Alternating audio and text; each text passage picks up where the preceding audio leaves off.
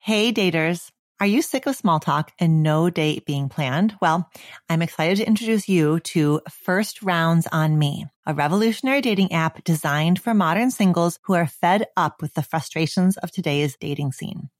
The app is all about actually helping you plan dates and build genuine connections. How so? Well, the only way you match with someone is by planning a date. Send a date, a time, and a location, and then the rest is up to you. Ready to go on real dates? You can get 1 free month of their premium subscription with code DOCTOR, DOCTOR.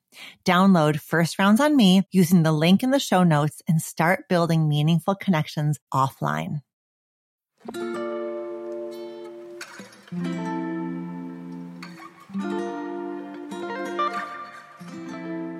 Hello and welcome to Reimagining Love.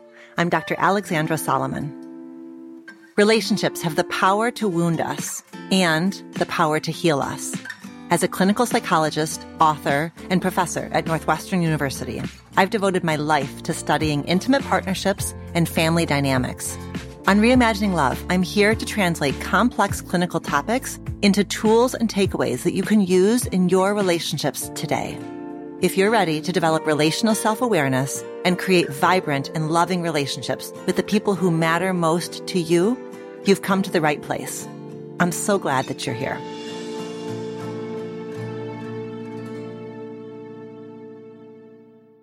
Hi, Reimagining Love listeners. I have a special announcement. The brand new Reimagining Love Workbook, Volume 1, is now on sale on my website.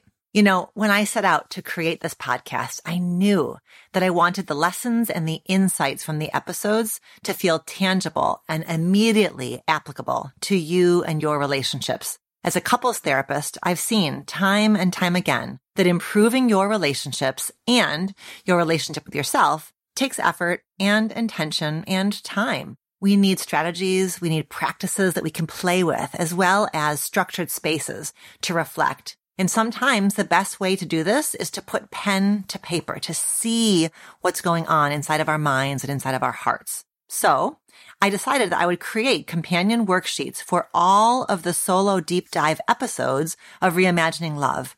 These worksheets contain tables to fill out, relational self-awareness questions to answer, and reflection exercises, all tied to the topic of the episode. And these worksheets have been available to listeners through my newsletter as the corresponding episodes have aired. And now I've updated all of them and we've compiled them into this downloadable, easy-to-use workbook so that you can conveniently access them all in one place.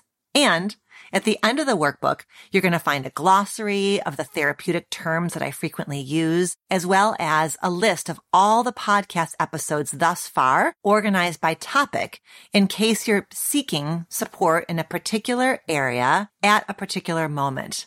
So, if you're ready to dive deeper into your relational self-awareness work, click the link in the show notes or head to dralexandrasolomon.com/RL Workbook to purchase this amazing bundle of resources, which you can use individually or with your partner.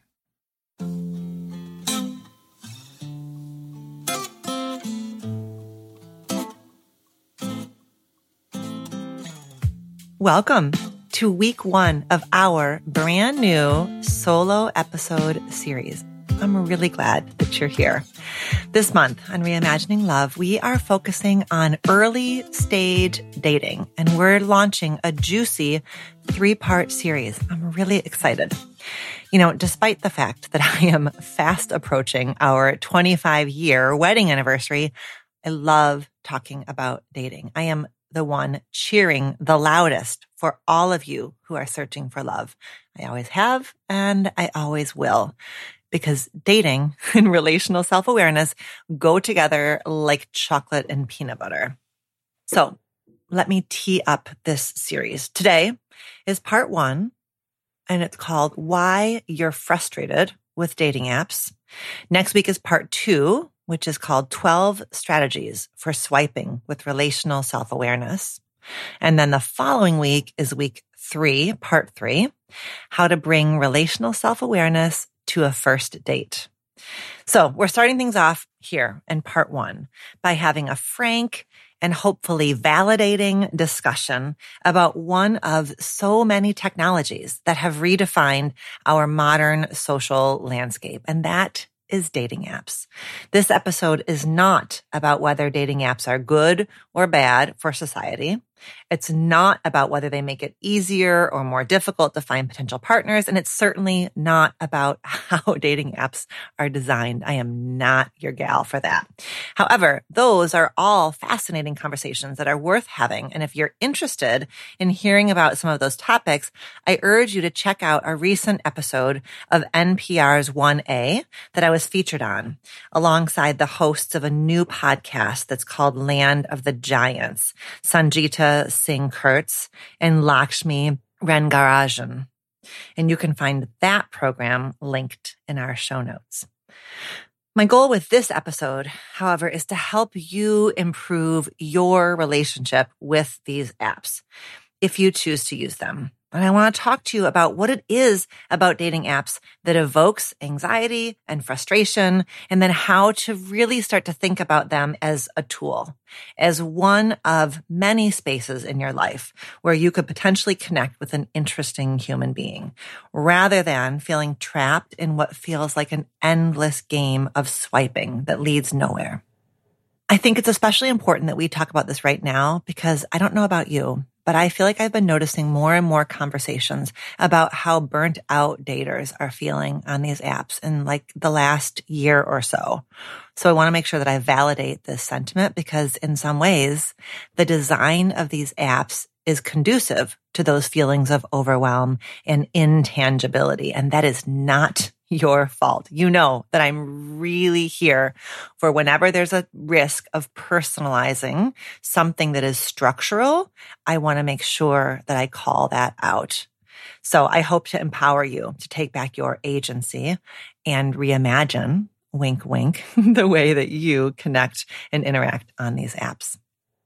So first, let's back up a bit. How did we get here?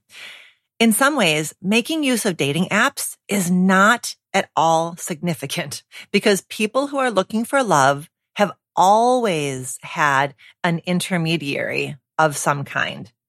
Historically, and in many parts of the world today, family members arrange marriages for young adult children, right? They are the intermediary.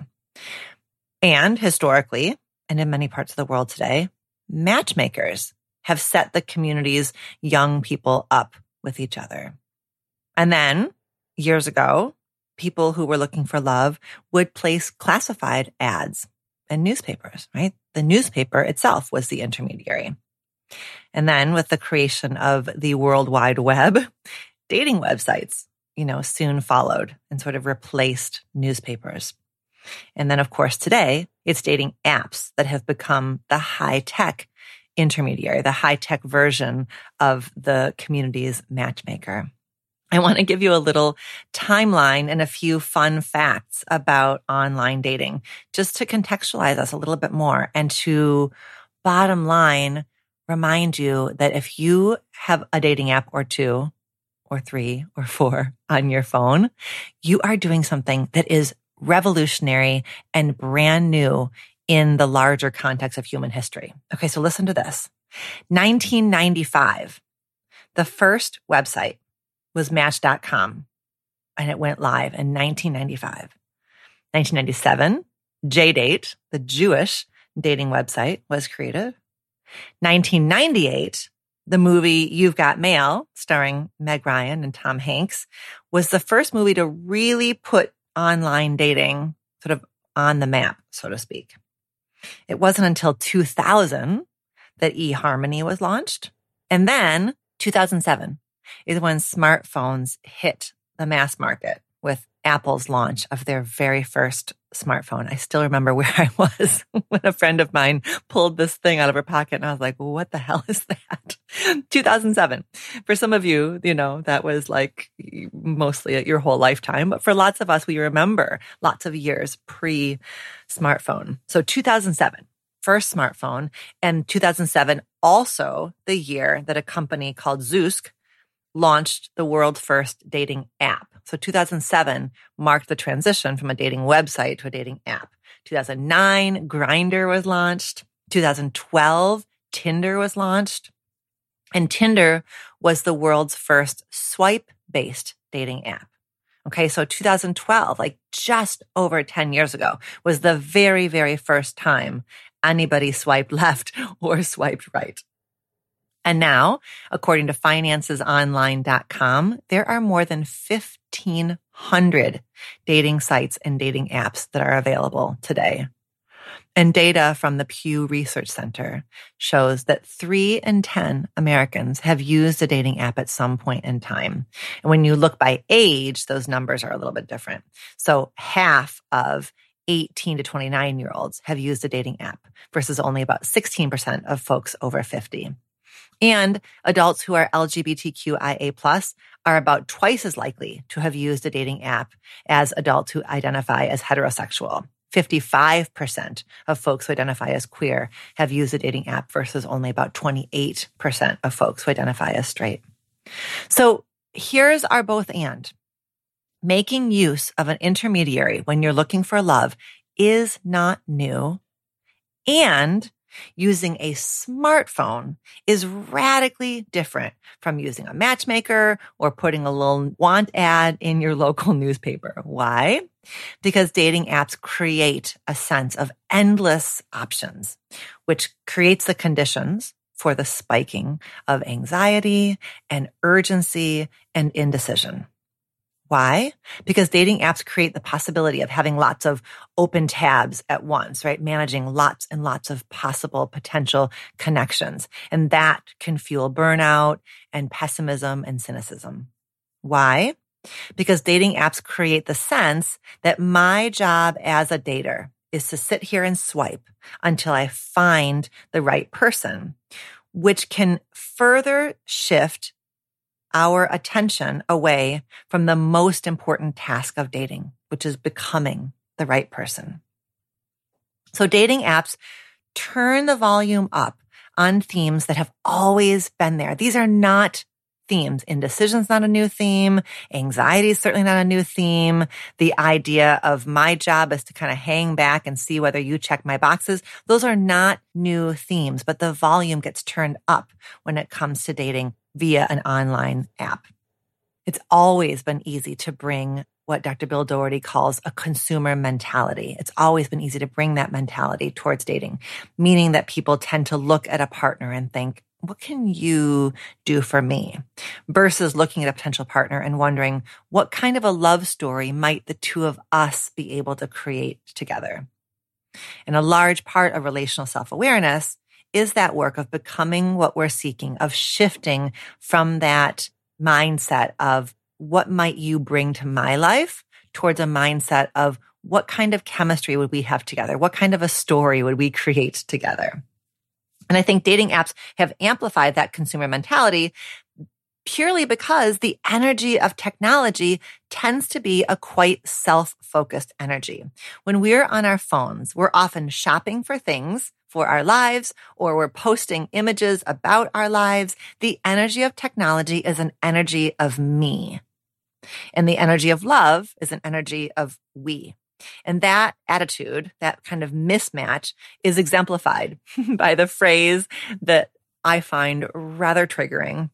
This person checks all my boxes, or I need to figure out if this person checks all my boxes. If you want to watch me really kind of squirm in my seat, tell me that phrase, use that phrase while we're chatting. This person checks all my boxes. Why do I struggle with that phrase? Because it reinforces the idea that my job is to sit here with my clipboard and my checklist and just see if you check my boxes. And I think that can be a defense against the very, very, very understandable anxiety and vulnerability of dating, right? The mere act of swiping on a dating app does fuel and reinforce that sense that your job is to hang back and just sift through the possibilities. There's a kind of invulnerability in swiping, but dating itself is inherently vulnerable. We can do nothing to omit, to banish the inherent vulnerability that is part of dating. All we can do is get braver, more robust, and more curious in the face of the vulnerability. That's potentially why, in part, you may be a little bit at risk of getting stuck in the swiping. Because if what you're doing is swiping, you are in some ways avoiding the vulnerability of dating, a defense against the vulnerability of opening up to somebody new, a defense against the vulnerability of meeting somebody new and having to chat in real time with somebody new. Swiping is lower stakes than opening up to a new person. And again, what's different today versus 10 years ago when Tinder launched the first swipe-based app is that the technology companies have played into this inherent human tendency of ours. Dating apps have become gamified. This is brand new. We are 10 years into dating app companies gamifying their product. The apps are now designed in a way that capitalizes on keeping you stuck, keeping you ruminative, keeping you dissatisfied. The more you focus on finding someone who checks all of your boxes, the more perfectionistic you're at risk of becoming. And the more perfectionistic you become, the more likely you are to rule someone out, potentially within moments of even meeting them. And the more likely you are to rule someone out, the more you're going to end up back on the app swiping some more, and the dating app wins. Now, do I want you to partner with someone that you find pleasing and attractive and engaging and elevating? Hell freaking yes. Do I want you to create a relationship in which you are invited and challenged to be your youest you? Hell freaking yes. Do I want you to hang in there with somebody who does not feel to you like a viable partner? Absolutely not. Absolutely not. But I want you to take responsibility for your experience on the dating app by viewing it for what it is. Your dating app is a tool. All technology is a tool. Your dating app is simply a means to an end. It's a way of getting from point A, which is the swipe, to point B, which is you sitting down across from this person over a beer or over a coffee or over an appetizer, or you walking side by side with this person, because that's where the potential takes off, right? You have to get away from behind your screen and you have to get into real flesh and blood interaction. Your dating app is neither a gift from the heavens designed to deliver you a soulmate, nor is your dating app there to provide commentary on your worth or your desirability.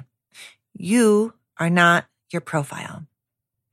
All your profile is there to do is catch enough of someone's attention that you have the opportunity to engage with them in real life so that the two of you can figure out together the goodness of fit.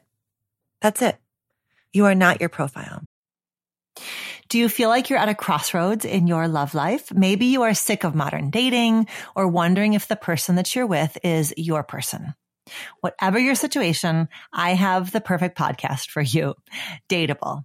Dateable is your insider's look into modern dating, hosted by Julie Krafchick and Yue Xu.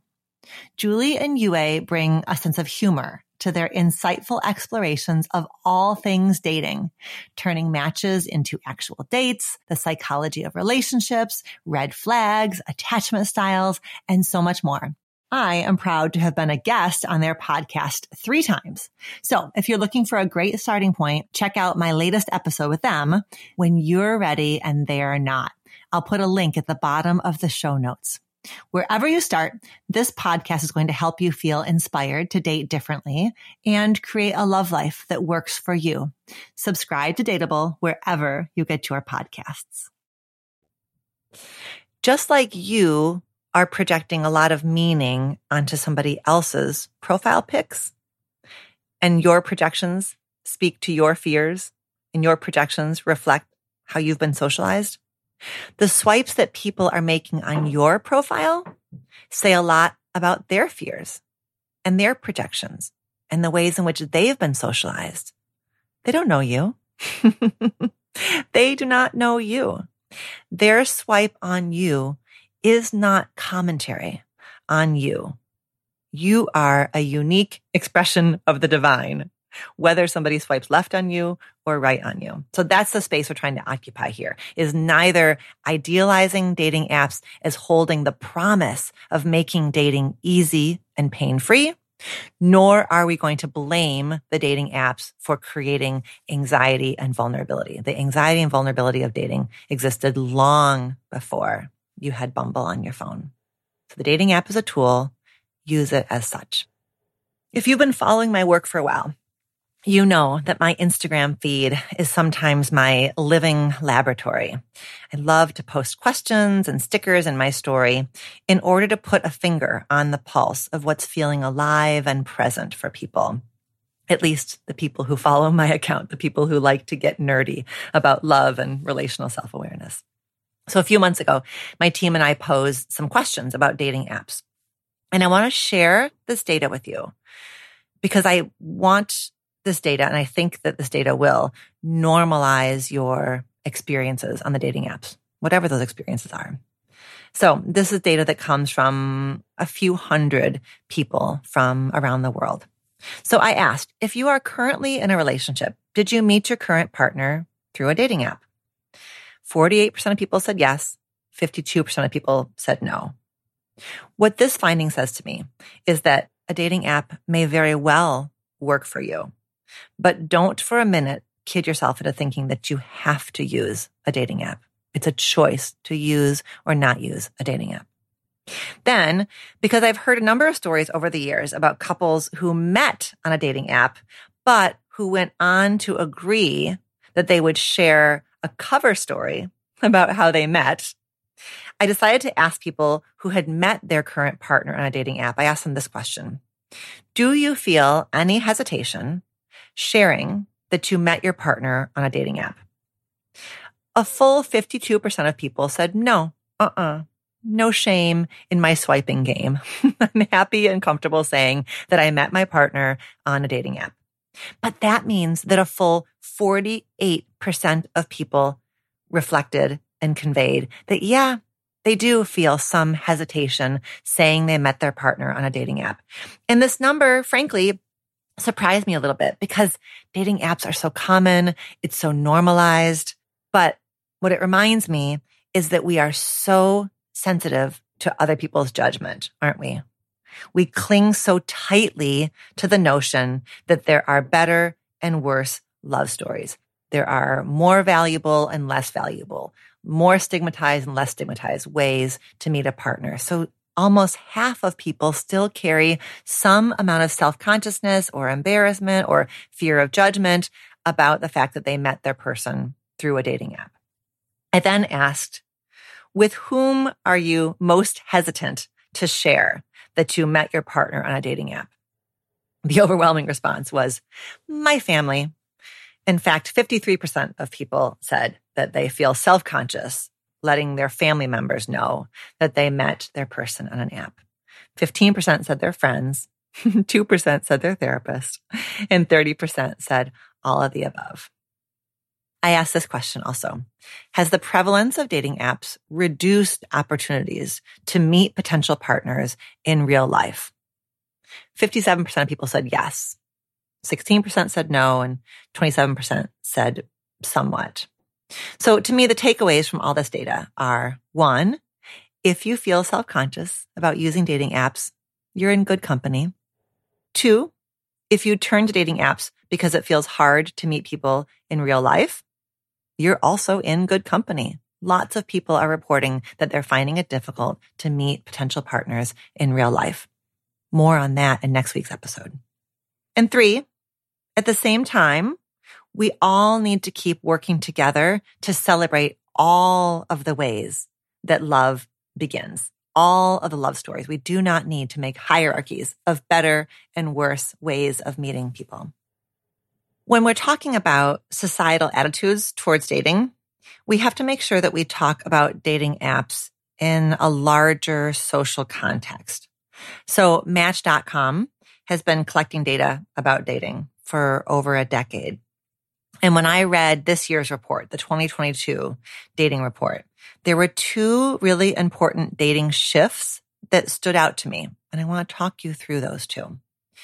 The first thing that stood out to me is that, understandably, the overturning of Roe versus Wade is affecting people's dating lives. 2 out of 3 single women reported that they will not date a partner with opposing views on reproductive justice, on abortion. 2 out of 3 single women. And 80% of people who are dating reported that the overturning of Roe versus Wade has affected their sex lives. What's the takeaway here? Well, if you are a man who dates women, or a person who cannot get pregnant, who dates people who can get pregnant, it is on you to be proactive about naming and clarifying your stance regarding reproductive justice. Put it on your profile. Bring it up really early in your interaction. I have heard far too many stories from straight women about them doing double and triple overtime, trying to figure out how are they going to bring up the topic of reproductive justice to the men they're trying to date because they know it's a deal breaker for them, but they worry that the men they're considering dating are going to see it as some kind of, abstracted political statement. It's unfair to judge me based on my political beliefs. But as the 1960s feminists taught us, the personal is political. And dating is about a lot of things. And one of those things is sexual intimacy. Therefore, dating is in part about what the heck we would do if there was an unintended pregnancy. So if you are a man who dates women, take that emotional labor off of her. She is likely tired of having her bodily autonomy be the centerpiece of so much political discourse, and tired of having to figure out how to get the information she needs from a potential partner without making it quote unquote awkward. Part of privilege is having the ability to have your politics and your love life feel like they are separate spheres. So I get it if it feels to you like I might be making a weird ask or a surprising ask, but trust me, your willingness to take the lead on stating where you stand is going to go a very, very long way. The second dating shift that stood out to me from this Match.com data is this increase in a collective consciousness around self-work, an increase or a shift towards, conscious dating or being a conscious dater. And I love this. I've been a therapist for many, many, many years. And I've been saying a lot lately that us therapists are finally the cool kids. It's really kind of fun. So I think that, part of it is that I think part of it is social media. We have so much more relationship and mental health information at our fingertips. Part of it is all the work that people in mental health spaces and relationship education spaces have been doing for years to reduce the stigma around learning these skills and learning this information. And part of it is that I think a lot of people use the pandemic lockdown as an opportunity to work on themselves. They read, they journaled, they did therapy, they listened to podcasts, and they're coming out of the pandemic with a commitment to creating healthy relationships, to refusing to languish in relationships that don't feel good, that don't feel curious, that don't feel founded in relational self-awareness, if you will. So this Match research, in fact, found that 87% of single people said that it's important for both partners in a relationship to prioritize their mental health. I love that so much. And they found also that people are focusing less than ever on appearance and more than ever on cultivating a connection. The percentage of men and women who reported this year that they fell in love with someone that they were not initially attracted to is higher than any year that they've been tracking this data. In fact, attractiveness was not even one of the top 5 traits that people were seeking. What were the top 5 traits, you ask? I'm so glad you asked. I've got that right here. It is 1, someone they can trust and confide in. 2, someone who is comfortable communicating their wants and needs. 3, someone who is emotionally mature. 4, someone who can make them laugh. And 5, someone who is comfortable with their own sexuality. Oh my Lord, here's to taking sexy back. What a neat shift, right? What a neat shift away from, I need them to be this height or this weight or have abs like this or a booty like this, and a shift towards the soul, a shift towards really focusing on trying to discern the degree to which this person seems to have the raw material that it takes to create a healthy relationship. I am here for that. Okay, let's talk now about the strain of dating apps. Not to bring you down, but to validate some of the challenges, knowing full well that next week when we're together again, we're going to talk about 12 strategies that are designed to help you cope with that strain so that you get what you need. Like I said before, dating is inherently vulnerable. We're not going to get around that. You're opening yourself up to another person. That inevitably creates feelings of insecurity. Like, is this person drawn to me? Is this person, finding me attractive? What are they thinking about me? And the vulnerability of feeling responsible and the kind of responsibility and self-trust that is required for you to ask yourself the question, to what degree am I drawn to them? Right? So that vulnerability arrow goes in both directions.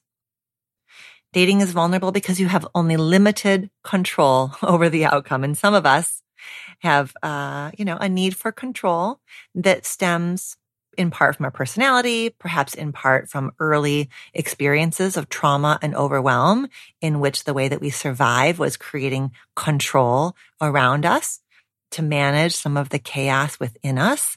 And so then to turn towards dating where you have only limited control over how it goes, right? You are only one half of the equation at most. That's inherently vulnerable. That requires a kind of resilience and self-soothing and regulation that is not easy. Dating is incredibly growth promoting. In fact, I think that is bottom line, the best approach is to view dating as an opportunity to learn more about yourself and to learn more about other people. But growth is vulnerable.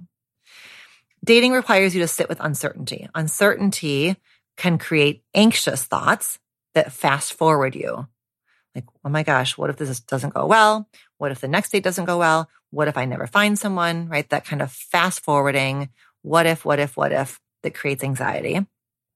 The uncertainty can also lead to depressive thoughts, like the depressive thoughts that arise when we look in the rear view mirror and we sort of ask, how did we get here? Or why me? Or that dreadful thought of what did I do wrong that I am this age and single, this stage of life and single, right? The uncertainty and the frustration can fuel these rear view mirror thoughts that can create feelings of shame, self-doubt, some depressive emotions. So that's why I want you to return again and again to mindfulness, to just focusing on this moment, this swipe, this communication, this date, bringing your attention back to the present moment and validating for yourself, hearing my voice in your head of saying, this is hard because it's hard. And by the way, the last few years, we have been living through, a whole ass pandemic.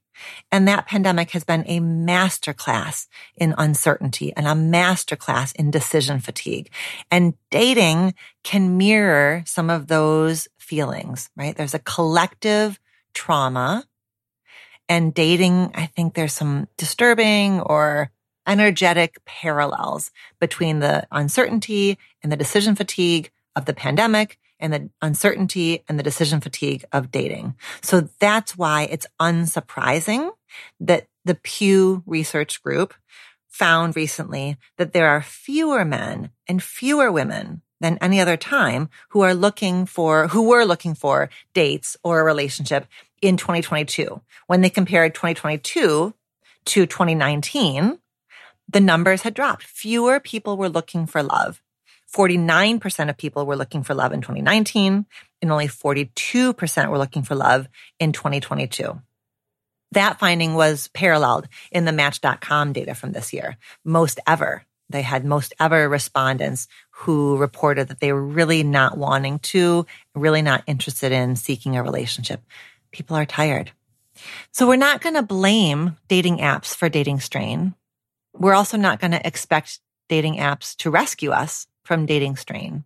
But we're going to validate that a lot of people feel that dating apps amplify dating strain.